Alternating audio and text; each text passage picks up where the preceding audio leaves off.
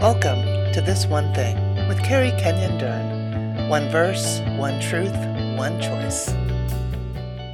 Hello and welcome once again to This One Thing. I'm Carrie Kenyon Dern.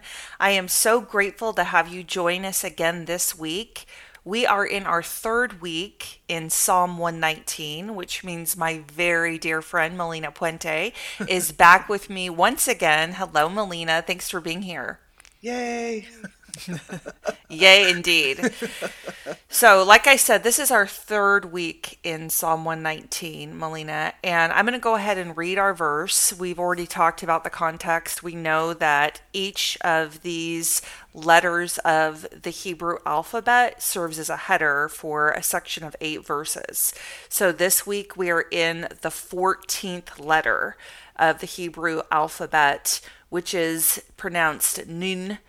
And there are 8 verses here, and we're going to specifically focus on verse 105. And verse 105 says this: "Your word is a lamp to guide my feet, and it's a light for my path." So if you spend a little time checking these verses out in the Hebrew, the word lamp is specifically a lamp that is fueled by oil. And I love that picture because it's a reminder that we have a lamp, but you've got to light a lamp, right? So our lamp has to be lit by the Holy Spirit. And specifically, this word lamp here used in verse 105 means to show the way of truth. So it's light to show us the way to truth that is lit by oil of the Holy Spirit. That is the fuel. Mm-hmm. And then the word light is a very clear contrast word. This word light in Psalm 119, 105 is showing the contrast between the darkness and the light, which we'll talk about in a minute. But it's not just light in a contrast from darkness. It's also a positive, happy attitude that results from relief from trouble. And I just thought that was really interesting. You know, I've said this all the time. The Hebrew language is very, very rich. It doesn't usually just mean one thing when you're presented with any word. And here it is certainly light in the traditional sense, light versus dark. But it's also a light, positive attitude, not because the trouble stops, but because the truth, the light, the lamp of God's word gives us relief from the darkness, relief from the trouble. Yeah. So there's a whole lot here to unpack in a verse that, quite frankly, I thought was pretty straightforward. I mean, this is one of the most well-known verses in Psalm 119, and yet still there's so much to unpack. So, Melina, before you share your truth from this verse, I would like for you first to reflect on why this verse is so profound in your own life. So just so everybody's kind of on the inside of what's happening, several weeks ago we had talked about, hey, where could we hang out for a couple weeks? We like to do several verses in one chapter. And you had offered Psalm 119, 105. And I said, that's a fantastic verse, but we need to cover a couple verses before we get there, which we've done. We've talked about 2 different verses now, and so this is our third one. But originally, this is where you wanted to start, and this verse has great importance in your relationship with the Lord. So, if you would give us a little bit of a backstory on how you see this verse playing out in your life, and then jump right into the truth that you pull out for us. Of course, I had the opportunity to grow up going to a Catholic church with my family. So all through elementary and high school, and I did go a little bit in college, but not a lot. But I remember going, it was like the opportunity to check a box for me. It wasn't this opportunity to experience anything. It was just like, yeah, we went to church on Sunday. And one of the things I remember clearly is I'd like memorize the whole hour, like what was going to happen. And then I would just wait for the priest to just say the word of God. He would say, you know, something from the book of John or from the book of Matthew. And I would wait for that part, but then I knew we were almost done. Like he just read it and then, okay, we're almost done. And, you know, you're a little kid. You're just like, okay, it's time to go.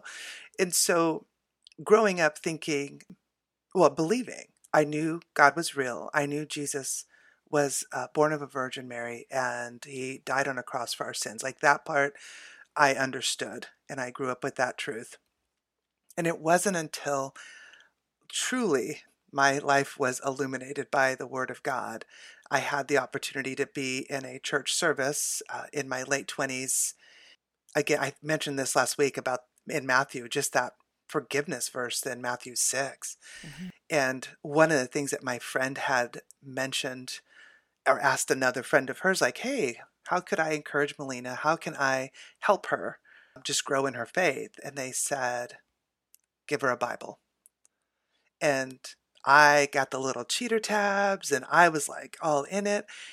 And as I read it, Carrie, I cannot tell you, the word grace was so profound to me. Like I was always about, you just get it done. You just do it. It's just black and white. There's no middle. You just get stuff done. You always do what you're told and check mark, get it done, get it done, get it done. And this revelation, this love letter of scripture created an opportunity for me to experience grace and healing. And I think the biggest piece for me was the direction. Like I knew now I had a way to go. It was teaching me that I'm not alone. It's teaching me that God is always with me and that his ways are higher than mine. So, all these different truths that we have, you kind of grow up with, but not like this is it. This was the profound piece for me, was the grace, just recognizing that Jesus brought that for me and that he would do that for me. Like there was just this deep, profound questions that people would ask. And I just was like, this is what's true about the Word of God. This is what's true about Jesus in my life. Yes. So this passage has been a true guide. And I think the joy part even accentuated more. Like I feel like I was a pretty happy kid growing up and having the Word of God in my life. I just remember a lot of people going, what's different about you? Mm-hmm. And that definitely affected me. Mm-hmm. Mm-hmm. Yeah. So specifically, what is the truth that you pull out then for this verse? For me, the truth that I'm in the dark without the Word of God guiding me. Mm-hmm. I can't see the way. Mm-hmm. Mm-hmm. Yeah, I agree. It's kind of like where we started in Psalm 119, where open my eyes that I can see. So if I have to ask you to open my eyes, that means my eyes are not open and I'm blind. And I went to the same place here when I first started meditating on this. If your word is a lamp to guide my feet and a light for my path, that means two things to me. If you're a lamp to my feet, it means you tell me the next step that I'm supposed to take. If you're a light for my path, that means you illuminate the path and show me the general direction that I'm supposed to be going. So it's step by step for my feet, and then it's a more illuminated path. This is the way, walk in it, like the prophet Isaiah says. So we don't have light for our feet. In other words, we don't know where to step, and we don't have a lamp or a light. We don't know where to step, and we don't know where to go unless we are illuminated in God's word through the power of the Holy Spirit. Mm-hmm. So the question then is, well, how are we to walk? What is the pathway? So let me give you a couple examples of how this might play out. Okay. And for the sake of time, this is super, super simplified and abbreviated, but Ephesians 4:1 says we're to walk worthy of the calling. Isaiah 57:2 says we're to walk uprightly. 1 John 1:7 says we're to walk in the light. Micah 6:8 says we're to walk humbly with our God. So worthy, uprightly, in the light, humbly. 4 quick examples of how I'm supposed to walk. I don't know that if I'm not in God's word. Yes. So those would be steps on the pathway. Are you walking worthy of the calling? Are you walking uprightly or righteously? Are you walking in the light or are you in the dark? Are you walking humbly or are you struggling with pride in your life? So if you are in God's word, it tells you where to step and also where to go. And without God's word, we are stumbling around in potholes and we're going the wrong direction. We're going the wrong way. So I just got a flashback from Planes, Trains, and Automobiles. You're going the wrong way. You're going to kill someone. Remember? Sorry, that just came across my mind. So if we're not in God's word, we're going to stumble, we're going to falter, and we're going to be going the wrong direction. That is the truth. It's not an easy truth, but it is a very challenging, convicting verse, because most people would say, I'm not in the word enough. If you ask them to be accountability, or, sometimes I'll have people that want me to be iron in their life, and they'll say, Carrie, hold me accountable to being in the word of God regularly. And so I'll say, well, how is your time in the word? Are you getting the time that the Holy Spirit has put on your heart? He's wanting to have with you in the word. Well, not enough. Almost across the board, people will say, I'm not in the word enough. I'm not spending enough time. Well, two things. First of all, we don't know what enough is. God tells us what that is. God tells us what that time with him should look like. Otherwise, we're just going into shame. But the reality is, none of us are getting enough time. We all could benefit from more. But without that time in the word, we are deceived because we think we know the way. And John made it very clear, didn't he? Right at the beginning of his gospel, he said, Jesus is the word, and the word is Jesus. So if we are not in the word, not only are we in the dark, stumbling around, going the wrong direction, but we don't know him. We have maybe an academic understanding, but we don't have a knowing of him, and we're not in intimate relationship with him. So that's a pretty hard-hitting, convicting truth. We have to be in the word. Otherwise, we are going to stumble, we are going to fall, we are going to go the wrong direction. And so with that comes a pretty obvious choice that we have to make. But I want you to go first, Melina. Talk to me a little bit about the choice that's on your heart for you personally. What is the takeaway that you personally want to make? How do you want to apply this verse with a choice in the coming week? My thoughts were very consumed before I met Jesus. Just thinking I could control my life. I had a way to do it right. And so the surrender to be able to trust God with everything and use his word to guide my life. And what I found most powerful, and I'm so grateful for the lies, fear, and shame that I was able to walk through with you in your class initially, because it really allowed me to remember, if it is true, to just be able to speak it out, speak out what's true, push back that lie. And one of the things for me is knowing that I have the power of life and death in my tongue. And I experienced that really profoundly when I started teaching, because I realized all these kids in front of me, and what am I going to say to them? What am I going to think about them? And asking the Lord, I just need one thought for this kid, Lord. I just need one thought. You have so many for this one kid. I just need one that's true.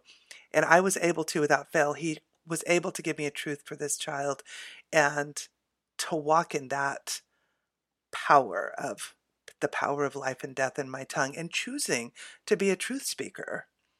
And I had to translate that also internally, because I'm very critical of myself and the things I choose. And one of the things very specifically in John 3, later in the chapter 29 and 30, when John the Baptist says, he who has the bride is the bridegroom, and that idea of he must increase and I must decrease. But it really reminds me, like, Melina, who's got you? Because if the bridegroom doesn't hold you right now, Melina, who's holding you? Or who are you letting hold you, really? Because something else is going to distract. So it's in that truth, staying in the truth. If I am meeting with Jesus in the Word of God, if I'm taking time to meditate on his truth, being intentional to speak truth, read it, give it away, allowing my life to be filled with the joy of that. It translates into light. And it's like, not only does it illuminate me, but my heart is that it would be able to illuminate others as well. Right. It's truly a training. That's the word that came to my mind as you were sharing. You're training your mind to be dependent on the word of God. I don't think that comes naturally to us, but our minds and our conscience need to be trained by the word of God, because God's word brings clarity and direction. And so then without it, what do we have? I mentioned that we're going to be stumbling around in the dark. The picture would be falling in potholes and going the wrong direction. So without God's word, we have confusion and chaos in our lives. Yes. right? And for me, I would say that's one of the indicators that I'm not letting God's word guide me, that my mind is not trained with the guardrails of God's word because I feel chaotic and I feel confused. The truth of God's word brings clarity. I will not be confused. Confusion is not of God. Mm-hmm. He brings peace. He brings clarity. He brings order. He brings direction. So the overarching verse and consistent theme of this noon, the 14th letter that we're in here for me is the word is the light of life. And the reason that that is the focus for me is if you continue on in this section, we're in verse 105, which is the first verse of this noon section, the 14th letter of the Hebrew alphabet. But if you continue on, the psalmist, let me paraphrase to make it quicker, he's making a promise. He said, I've promised this before, I'm going to promise again. I've suffered a lot, but I keep offering my praises to you. Accept my offering of praise. Teach me more. I want to know more. My life is hanging in the balance, but I'm not going to stop obeying you. The wicked people have set traps for me, but I'm not going to turn from you because you and your word are my treasure, my heart's delight, and I'm determined to keep your decrees, Lord. That's essentially what he's saying. And so it's the light of life. And his point here in this entire section, and again, my choice is not just from our verse, but in the context of all 8 of these verses, is guidance of God's teaching in our life is critical because he's making a vow here. He's saying, God, I'm going to follow the light of your word wherever it takes me. Whatever the consequences are, whatever suffering or dangers might be involved, I'm going to stay true to your pathway. I'm going to follow you because following you into whatever danger or suffering is far less treacherous than going on my own without your word. Man. And I think that's a really powerful picture. And so I encourage all of us to look at these 8 verses together in the context that 105 was written, because he's saying your word is a lamp to my feet and a guide to my path. But then he's talking again about all the suffering and all the affliction, which is kind of a throwback to last week. He's saying it again. All of the suffering and the affliction, they're not going to go away because I follow your laws and your decrees and your commands. But the suffering and affliction are bearable if I am following your decrees and your commands, because at least I'll have light on my pathway. And who's at the end of the pathway? You are, God. Yes. And so I'm going to remain true to you because your laws are my treasure. They are my heart's delight. And so because you, God, and your words are my treasure, my delight, I'm determined to keep your decrees no matter what. No matter what happens.